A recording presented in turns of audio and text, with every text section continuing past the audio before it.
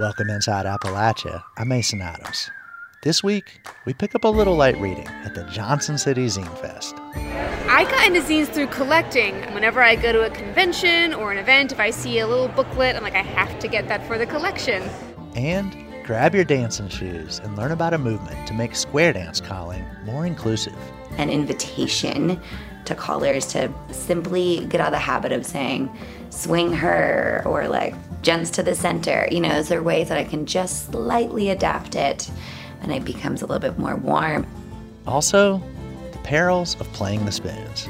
I've taken my jeans off and my whole entire thigh is covered in bruises from just hitting it. And I don't think that's supposed to happen again. You'll hear these stories and more this week inside Appalachia.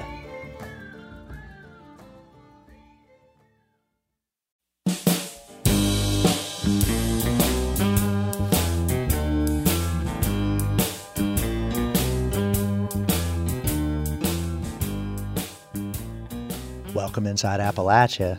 I'm Mason Adams. Calling a square dance is tricky business. The skill has been handed down for generations, and some of the language callers use is a little old-fashioned. A growing number of square dance callers are updating that language. They say some simple changes to the words callers use will help keep the tradition alive and strong. Folkways reporter Lydia Warren has the story. It's a warm July night in Elkins, West Virginia, and 20 couples are square dancing at an outdoor pavilion. Twinkle lights shine and paper lanterns sway in the warm breeze as a string band plays. This is the Augusta Heritage Center in Elkins, West Virginia, where they've been hosting square dances for decades. Head couples, you swing your own and swing it home. Head couples. 25-year-old artist and Elkins resident Nevada Tribble calls out moves like promenade, join hands, and circle to the left. Break the circles, form some lines, and lines of three go up and back. Unlike the square dances you probably did in gym class, Nevada's calls have no gendered language. No ladies and gents, and no swing your girl. And this is on purpose. Before she learned to call square dances, Nevada grew up dancing in Elkins. We always had the kind of dance scene where like everybody dances with everybody, you know, like you change partners after every dance, regardless of like who you came with. And I think that was like also a part that made it really inviting and inclusive, because it just like didn't really matter who you were dancing with or any of that. Nevada noticed that the language of the calls didn't necessarily reflect the people on the dance floor. Sometimes there would be an uneven ratio of women to men on the floor, and using ladies and gents just didn't make sense. Some folks might want to dance with the same gender partner, whether it's a spouse, a friend, or a kid. And, of course, there might be dancers who don't identify with being called either a lady or a gent.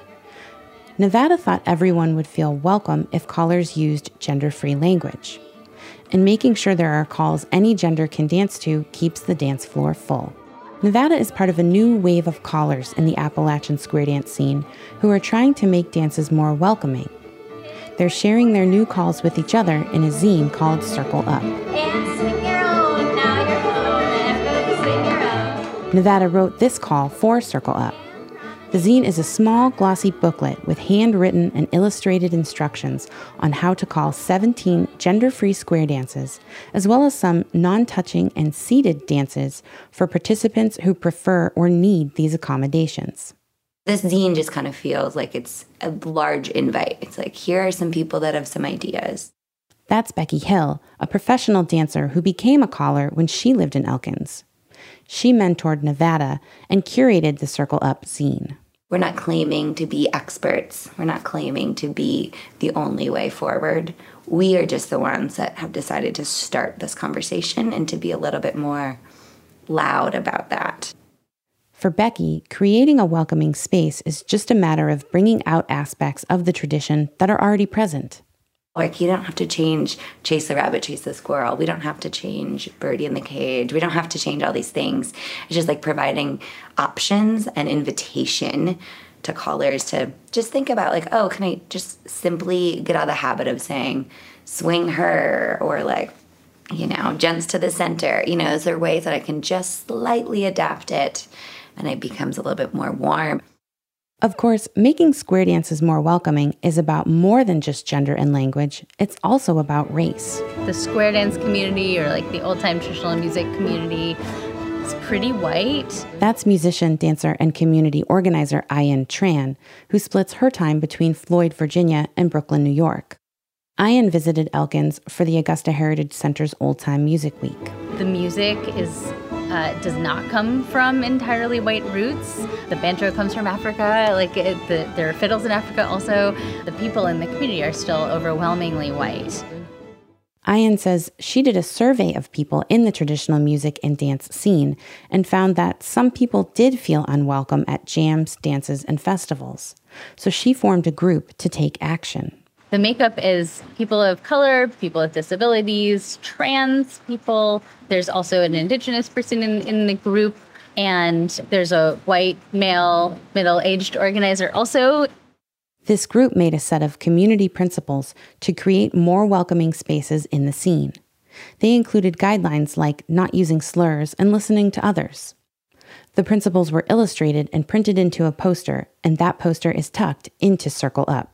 Our hope is really that people will take the principles, use what's valuable to them, and use them in their own communities. Like bring them to your local square dance and stick them on the wall, or bring them to your local, folk school and stick them on the wall, or your event, or if you have a camp at Clifftop or at Galax or whatever festival you go to, and you can just clip it up to your campsite to say like, this 10 by 10 space is my safer space that I'm welcoming people into. And these are the principles that we are going to try to stick by in order to make this a more welcoming community.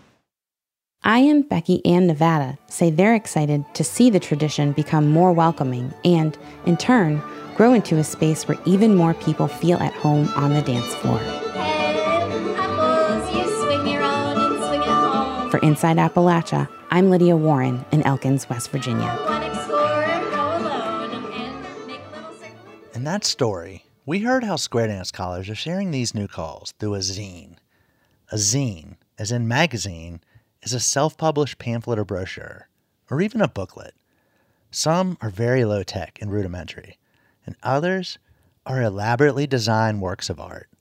They're all unique and reflect the people who make them. Back in September 2021, we featured my interview with Susie Kelly, a zine maker and founder of the Johnson City Zine Fest. That year, the Zine Fest was making a comeback after the COVID-19 pandemic. But then it got canceled too. In 2022, though, the Johnson City Zine Fest returned. And this year, 2023, I decided to go and, make an audio zine about it. Here it is. I started by asking people where they were from. Asheville, North Carolina. Lexington, Kentucky. Johnson City. Chattanooga, Tennessee. Abingdon, Virginia. So how'd you get into making zines? Oh, man, I made my first zines in high school in the 90s.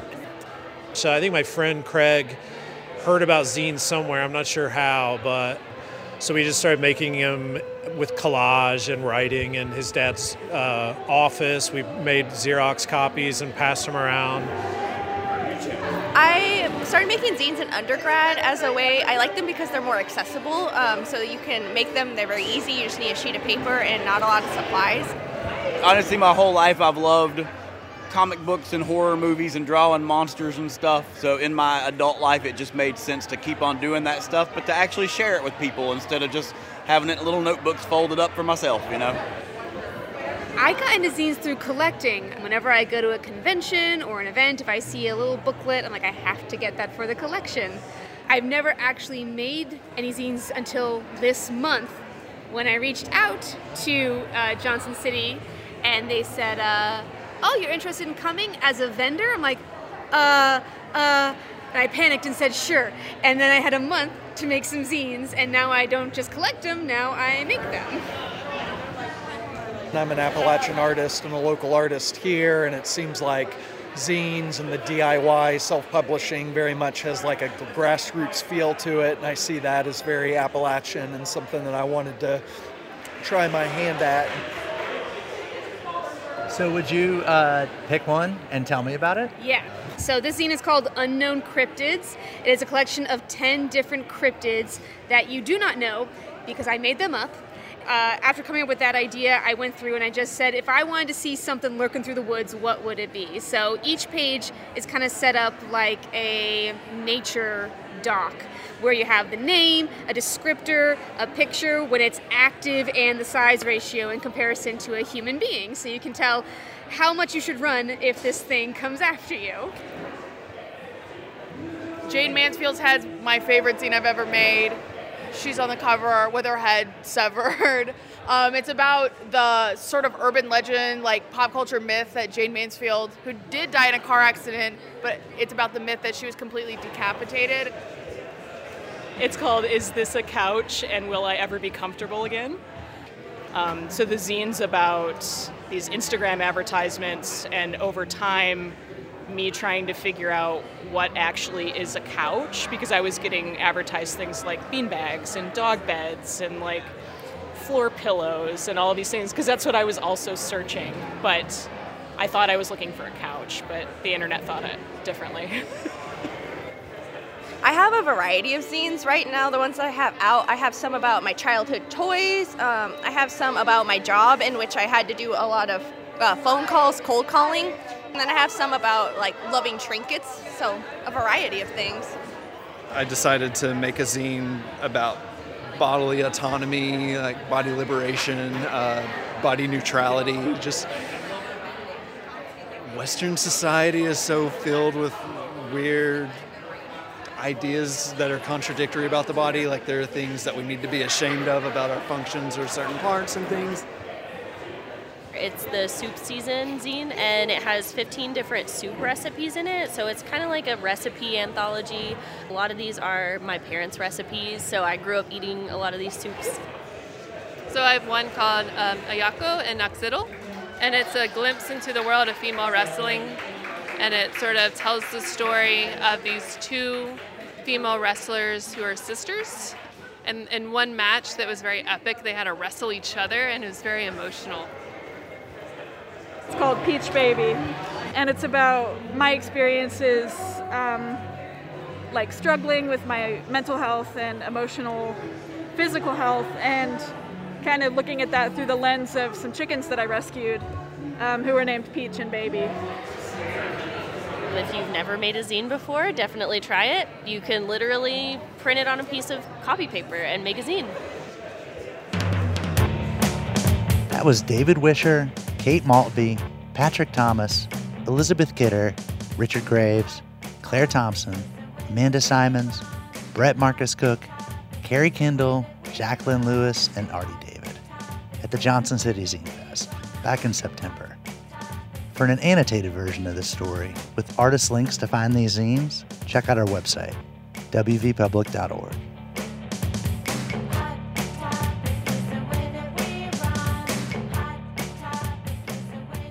Those two stories are part of our Folkways reporting project, which covers arts and culture in the region. Since the project started, we've reported more than 150 stories about the people of Appalachia. You can find them on our website, wvpublic.org.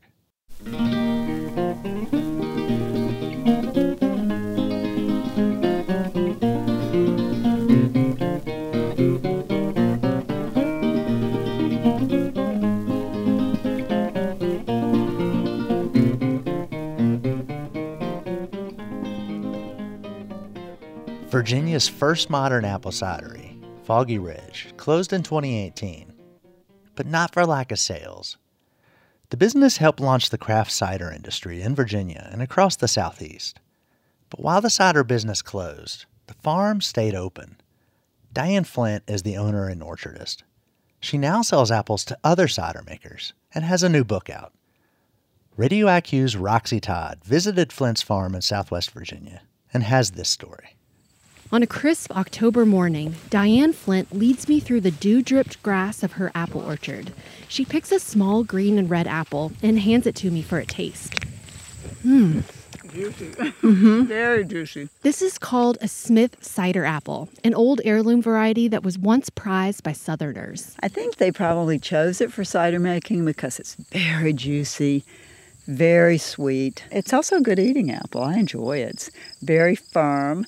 It's a good addition to any kind of pie or apple cobbler. The Smith apple is just one of thousands of heirloom varieties that were once grown widely across the South. Some were family varieties, grown on a single farm and passed down for generations. The South has apples from late May all the way through to apples that are harvested in November. But with refrigeration, farmers had less need to have apples that were harvested throughout the seasons. We didn't need an apple for every month. An early form of apples, the precursor to today's apple, originated in Asia around 10 million years ago. Apples traveled west into Europe and eventually made their way to North America, it's thought, in the 1500s by Scandinavian fishermen or perhaps with the Spanish through Florida. And many of the first apple varieties grown by white pioneers in America started right here in Virginia, dating back to 1612. Some of these old Southern varieties are quite complex. They taste like ginger or peach skins, or they have spicy notes and deep earthy notes. And we've lost our desire for that complex flavor. Many of these older varieties are now extinct, but there is potential for rediscovering them. Flint said there are some researchers who are hoping that DNA tracing might be able to find them across the ocean. Settlers often traded apples, and the United Kingdom has many preserved varieties. Some could even be descendants of heirloom apples from here in Virginia. So there may still be apples out there. There are also fields with wild apple trees, and she's been able to help some landowners trace the stories of heirloom apples on their property. And there are a handful of orchardists, like Flint, who are trying to preserve them. She walks me over to another tree. She's grafted a variety of cider apple called Red Field onto an older 20-year-old tree. When you cut it open, a bright red flesh is inside. Isn't that something? Yeah. These are for cider. Oh, yeah. You're Cool. just very dry. Mm-hmm. And so this makes a kind of a natural rosé. Flint closed her cider business a few years ago because she wanted to focus on what she truly loves, being in the orchard. Sometimes you're the victim of your own success. And our cidery grew, and we were distributing cider to 25 states. And I found myself not in the orchard, not climbing up a tree and pruning. I found myself at my computer talking to distributors and running a business. Diane Flint's new book is called Wild, Tamed, Lost, Revived, The Surprising Story of Apples in the South. It's available now through University of North Carolina Press. In Carroll County, Virginia, I'm Roxy Todd.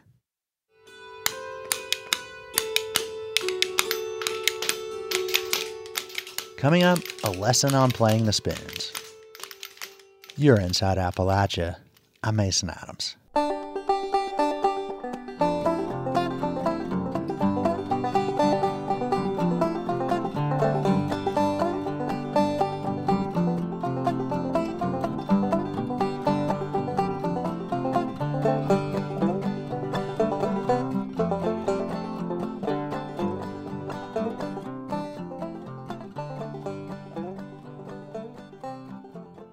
Support for Inside Appalachia is provided by Concord University, focusing on students' futures. Classes available at concord.edu/apply.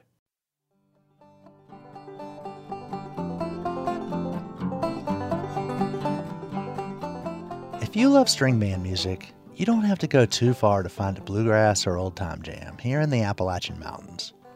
Jam circles are loads of fun. Musicians get together, try out new licks, and teach each other songs. But you don't have to play fiddle or guitar to get in on the music. Playing along might be as easy as grabbing something out of a kitchen drawer. Folkways reporter Lauren Griffin brings us this.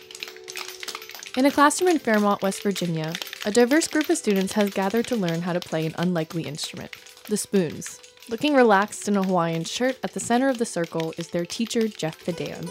So jump in, guys, and do what you can.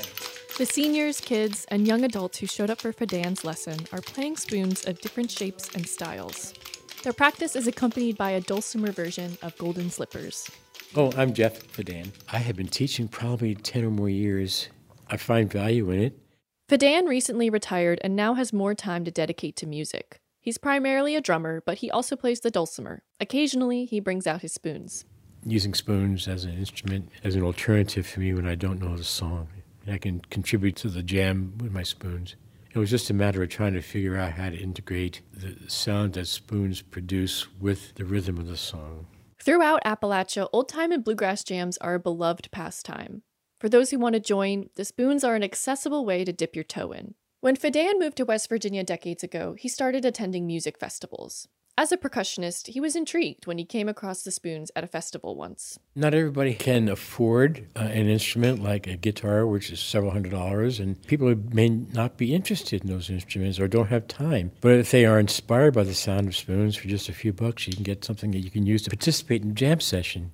Spoons have been played for centuries in Europe, Asia, and the Americas. In ancient history, people used bones to play. You can still find bones players today, but more often people use a wooden set. Got a wild-headed woman, stay drunk all the time. The spoons became popular in American folk music, particularly in African American jug bands. You might find the spoons accompanied by a washboard or jug, simple household items that can easily be picked up to carry a tune. And another general principle is that there's room for only one spoons player at any given band. Fadan is teaching this free spoons workshop at Patty Fest. It's a yearly festival held in honor of Patty Lumen. Lumen was a mountain dulcimer player who taught Fadan, along with many others. Today there was 9 or 10 people in here. The numbers have been rising for the past few years, and people have all of a sudden become interested in spoons. So it just drives me on. Aspiring spoons players have a couple different options. You could play with metal spoons, or you could opt for a pair of carved wooden ones. I have in my lap here several spoons of different types. This one was made by Bob Snyder, who's at the festival. Like their players, each set of spoons has its own personality. Bob Snyder makes his spoons from sassafras, walnut, oak, and other hardwoods. Even the two of them at the same woods are going to sound different because the grain in them and stuff is fine. I like the ones that look better. I like the walnuts. Everybody's different. Snyder is an old-time musician from Clarksburg, West Virginia. He's also a woodworker. After seeing spoons around at festivals, he tried making them himself. His design is his own. Yeah, so I have a square block. After I've cut the outside and done some rough sanding, then I separate the two halves. Wooden spoons mimic the shape of kitchen spoons. Cups of different sizes are carved out of the wood. The two halves can then be glued together, creating one singular instrument rather than two metal spoons that have to be held together in a particular way. But, I want them to last for people and be comfortable. If it's not comfortable, they're not going to play it.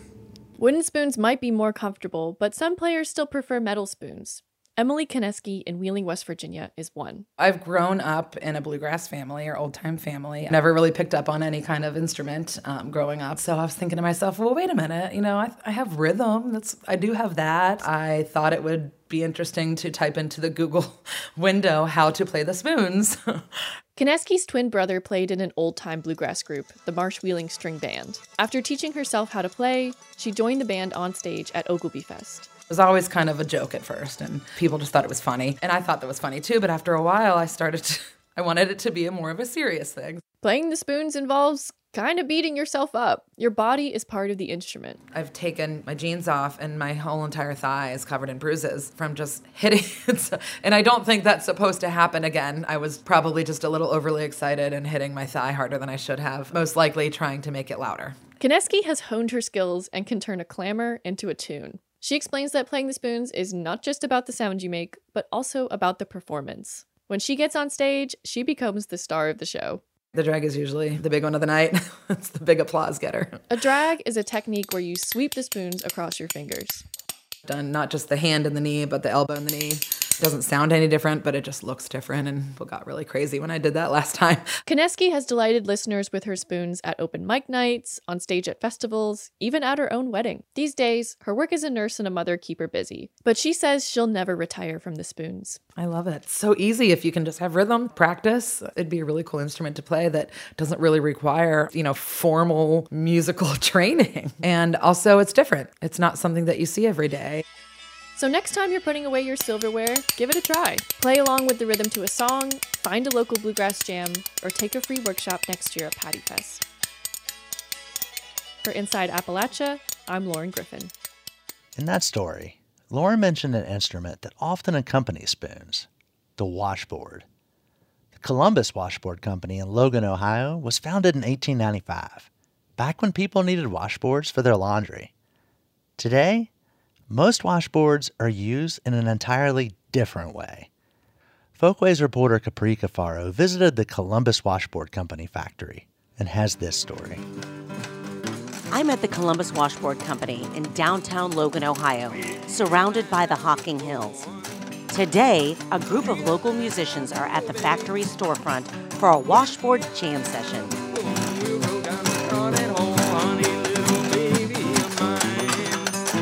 We have people come out of the woodwork to play washboards. We invite some, but the other ones just turn up.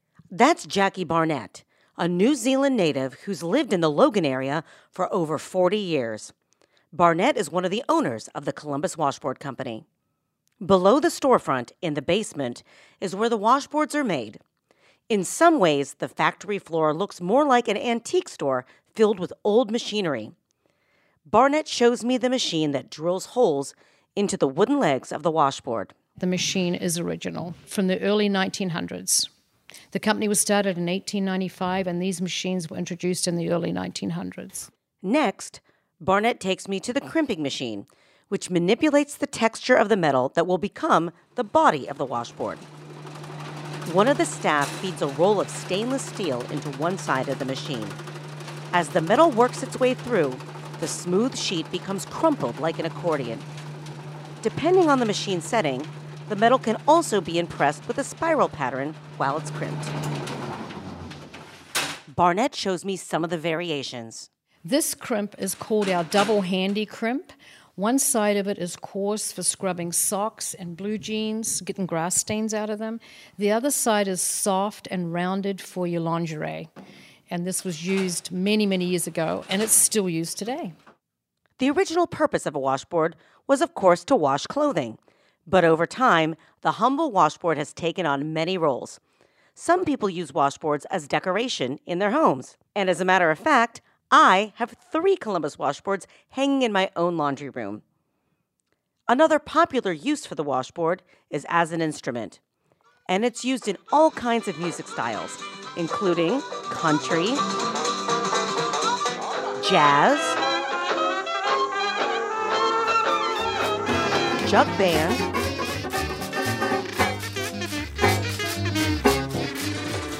and even punk. The concept of using a washboard in music is nothing new. Washboard playing traces back to hambone, a style of music with roots in African drum playing. Enslaved people were forbidden to use drums in an attempt to stifle self-expression. So they used clapping, stomping, and household items like the washboard to make the rhythm that would otherwise have been played on a drum. Some hambone musicians even used their body as an instrument, like in this 1980 recording of Donald Crower from North Carolina. If that mockingbird don't sing. Over the years, makers like the Columbus Washboard Company have innovated the design of the washboard to enhance its function as an instrument. As the last remaining washboard maker in the U.S., Barnett has incorporated players' suggestions into product design. I actually had musicians calling me, and one of them suggested, why don't we try stainless steel? At the time, the tin that we were using was very thin and would wear out. And so we also introduced a heavier gauge galvanized metal. Not only do different metals vary in durability, they make different sounds too. Just ask Joe Rose from Chillicothe, Ohio. He's a new washboard player and has been experimenting with the various sounds washboards can make. Rose explains that different crimping patterns create different sound effects. And what you use to strum the washboard with can change that sound too. Usually you need something metal to magnify the sound to it. And depending on the type of metal it's made out of, it's going to make a deeper or, more bright sound to it. And there are lots of metal tools to choose from, like thimbles, whisks, banjo picks, and even shotgun shells.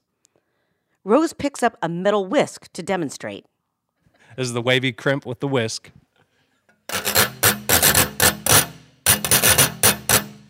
This is the spiral crimp with the whisk. And the glass one with the whisk. Ultimately, the washboard is a percussion instrument. Jackie Barnett says remembering that is the secret to washboard playing. It's just a matter of pretending you've got a drum set in front of you and you just make different noises and different sounds and just strum to the music. With so many options, some players want customized washboards. Breezy Payton is one of those musicians who has collaborated with the Columbus Washboard Company to make custom instruments. I caught up with Payton by Zoom while she's out on the road touring with Reverend Payton's Big Damn Band. Payton says she is one of the few full-time professional washboard players in the world. Her passion for playing the washboard comes from her family's Kentucky roots. My Granny Fanny, which was my great-grandma, had one on the wall of her house growing up, so I'd kind of messed around with it a little bit.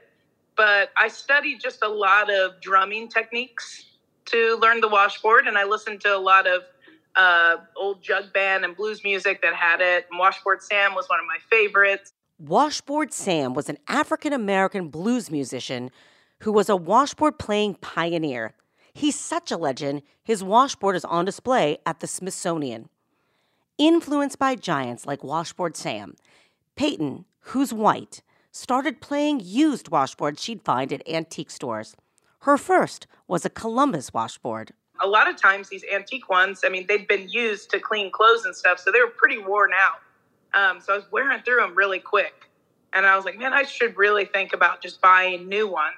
Payton reached out to Columbus Washboard when she was ready to buy her new ones, in part because using an instrument made in the USA is something she values. It was important to me to play an instrument that was close to home, too. And I couldn't believe that it was just down the street, really. In Columbus, Ohio, or outside of Columbus, where they made them.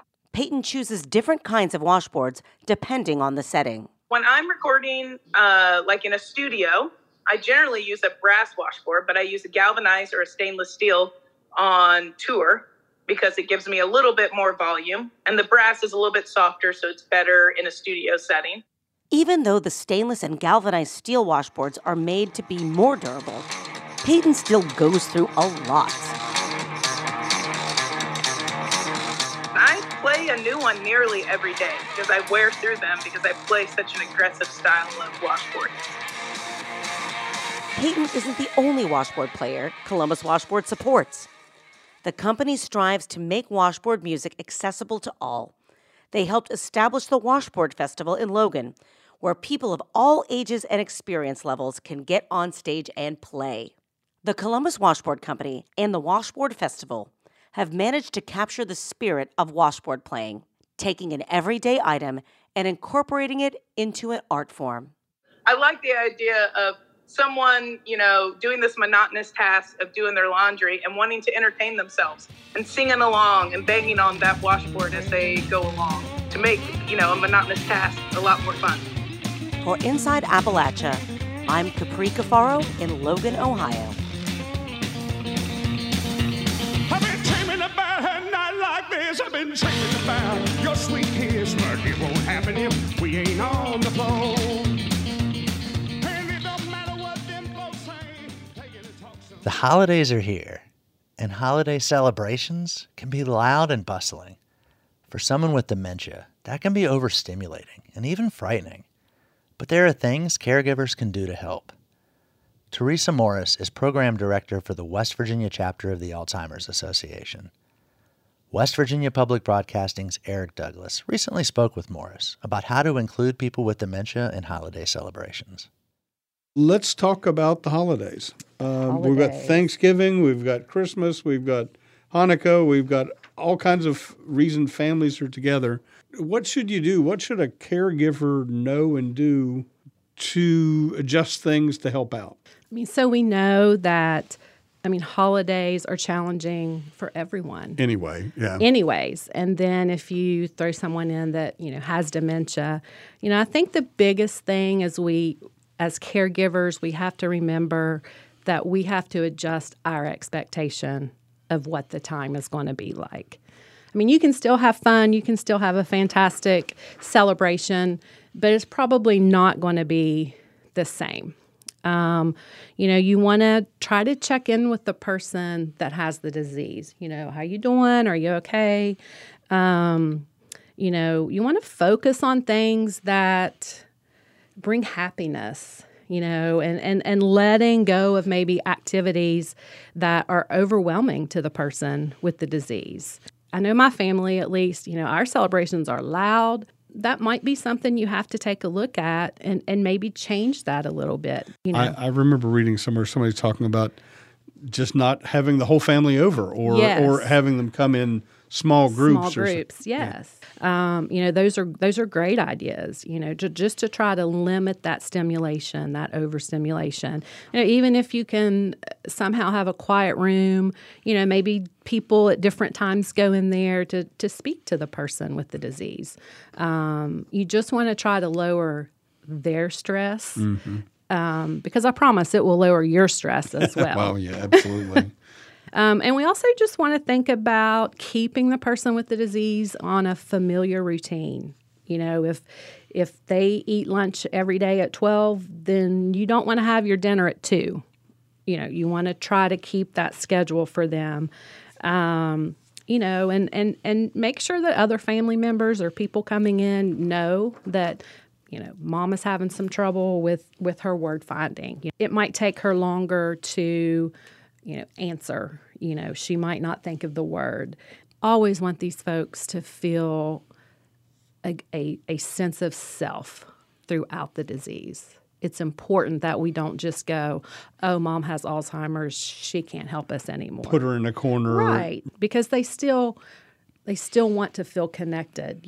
On some level, mom probably knows she always makes the mashed potatoes, so those types of things.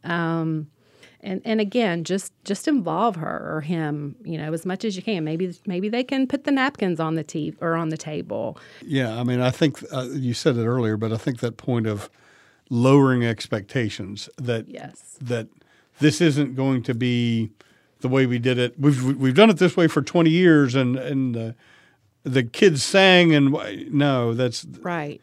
That's overload for most of us anyway. But it is definitely overload for somebody who's not processing things. Exactly. So you have to take the perspective of the person with the disease. It's very different than what my or your perspective would be.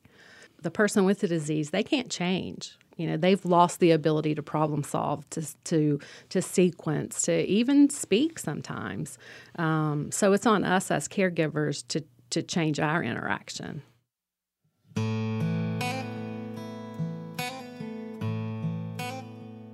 That was Teresa Morris from the West Virginia chapter of the Alzheimer's Association, speaking with Eric Douglas. Their conversation is part of the series Getting Into Their Reality, Caring for Aging Parents. You can learn more at our website, wvpublic.org. Since 1989, West Virginia University scientists have studied the effects of acid rain on the Fernald Experimental Forest in Tucker County.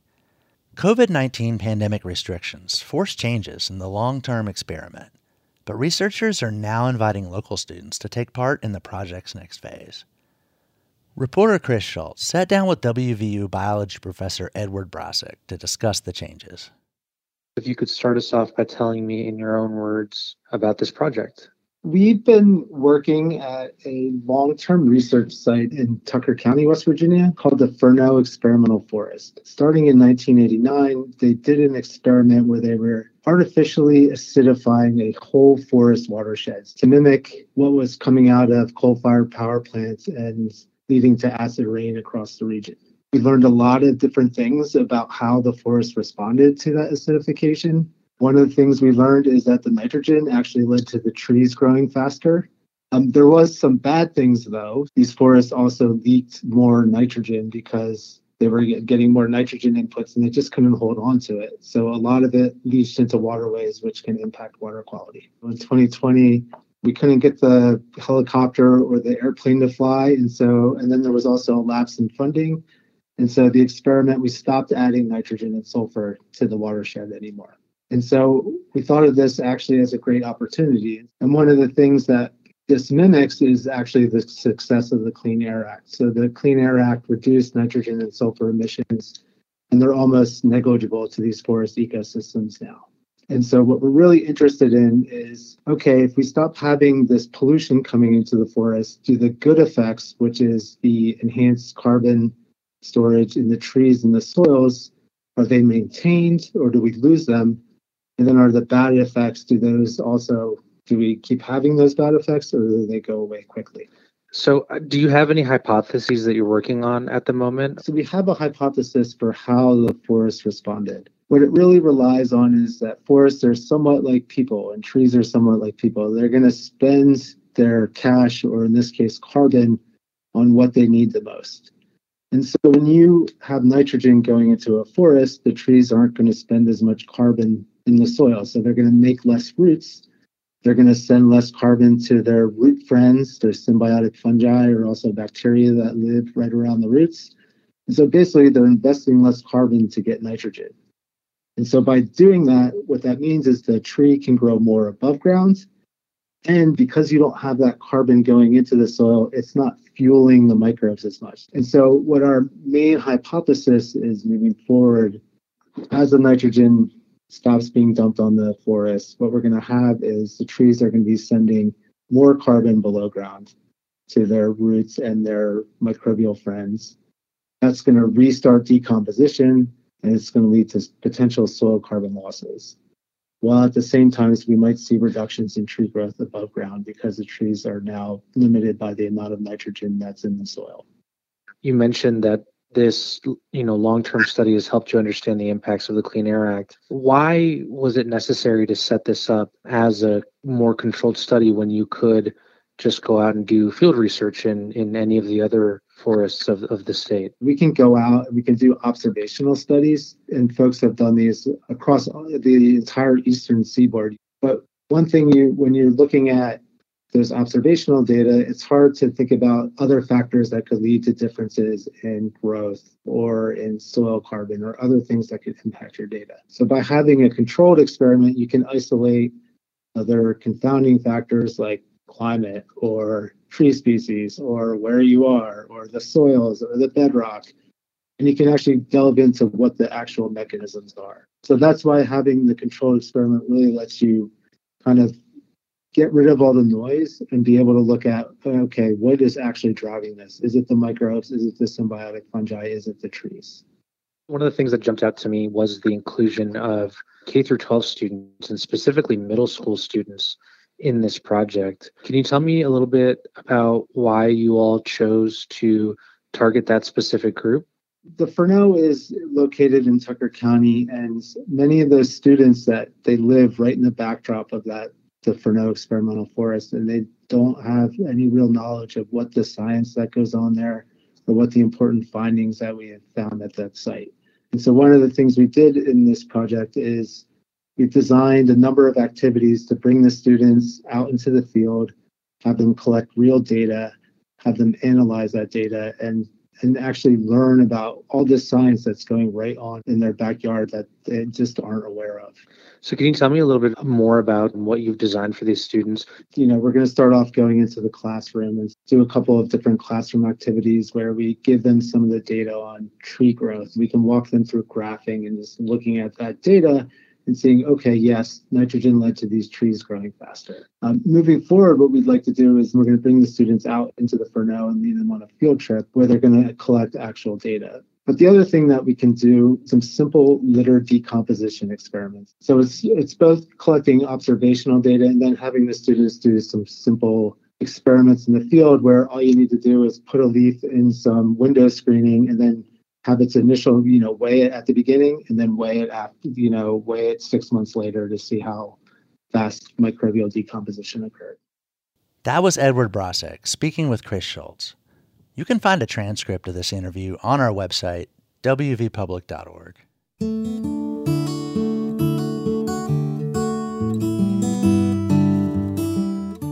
A new documentary explores the life of Herschel Woody Williams, the last living World War II recipient of the Congressional Medal of Honor. Here, Williams recalls how he was received when he went to the recruiting office after first hearing about the bombing of Pearl Harbor. And he didn't even look at my paper, he just looked at me. And he said, "We can't take you."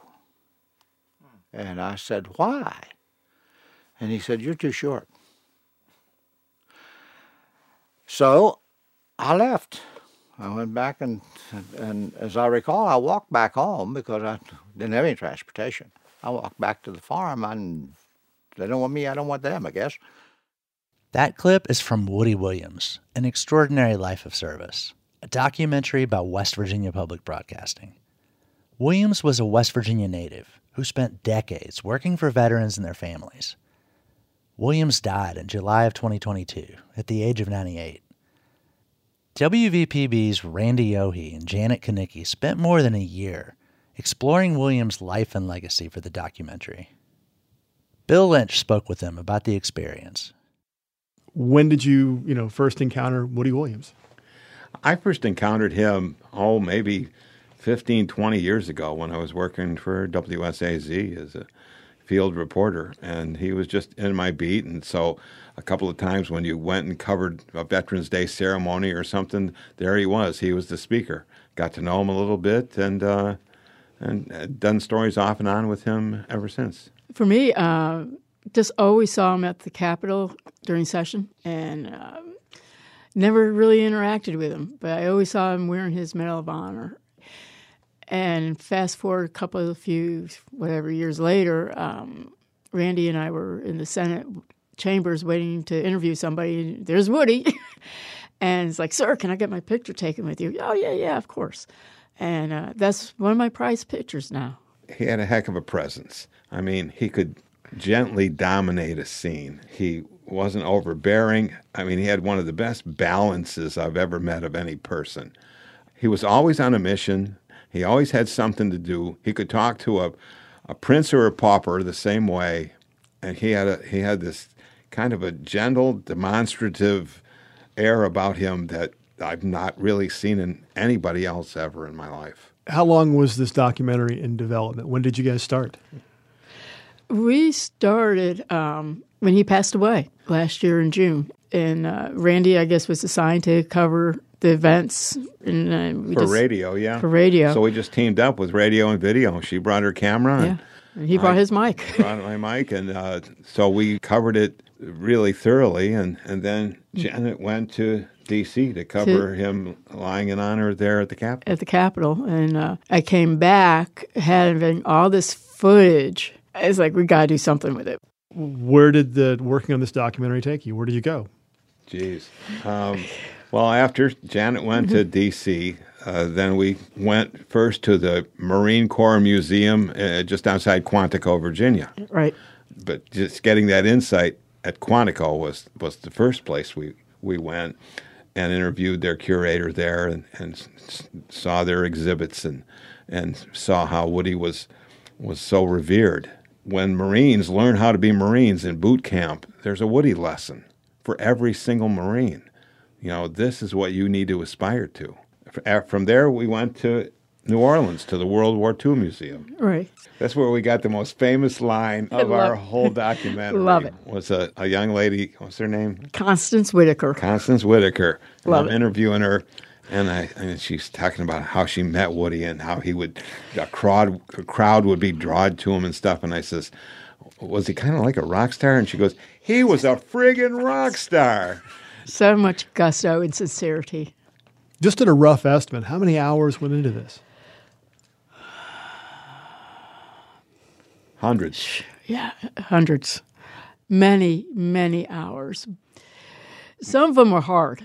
More for Janet than me, because we didn't know it was going to be a half hour. We decided then not to worry about it. Let's just write the story. What do you hope people will take away from your documentary? Just the passion that Woody had to serve, that they would pick up on that too, that it's not about him, but it's about other people. That they would just pick that up too. And I speak to that for myself as well, that I would think about other people before myself. I mean, just in talking to his daughter and his grandson, and we spent a lot of time, 2 or 3 trips to Louisville, Kentucky, where the Woody Williams Foundation is headquartered, and now his grandson, Chad Graham, runs it. We just saw throughout his family and his life, it was service. It was just being an unselfishness that's hard to describe. Yeah. That it's not just about veterans, although for him it was about veterans and then everybody else. A guy on the street, somebody he'd heard about, something that needed to be done to help people get from point A to point B. And he took that job beyond any kind of a scope that you would think. He didn't just help them fill out their forms to make sure that they got their GI Bill money and stuff like that. I mean, he went to Vietnam during the Vietnam War to help him to, acclimate, come back, because so many other people in Vietnam had the PTSD when they came back. And somebody that had a personal problem, he'd drop everything he did, go to their house and stay as long as he needed to. But he was just unselfish. Unselfish, yeah. Randy, Janet, thank you very much. Woody Williams, An Extraordinary Life of Service, is available through our website, wvpublic.org.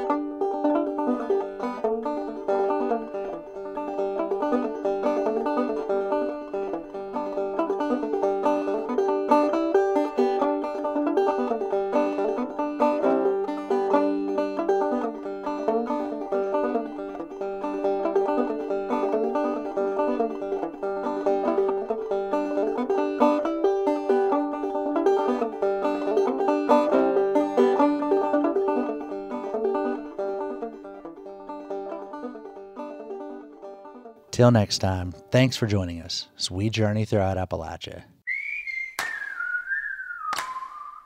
Our theme music is by Matt Jackford. Other music this week was provided by the Carpenter Ants, Harvey and Copeland, Reverend Peyton's Big Damn Band, La Tigra, John Blissard, The Sycamores, Hazel Dickens, and Frank George. Bill Lynch is our producer. Xander Alloy is our associate producer. Our executive producer is Eric Douglas. Kelly Libby is our editor. Our audio mixer is Patrick Stevens. You can find us on Instagram and Twitter @InAppalachia.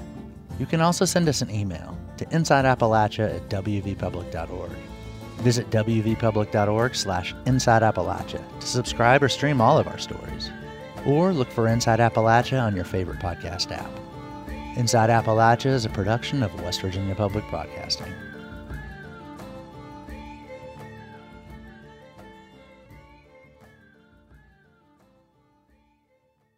Support for Inside Appalachia is provided by Concord University, offering 31 bachelor-level degrees and 6 master-level degrees for students of any age. More information at concord.edu.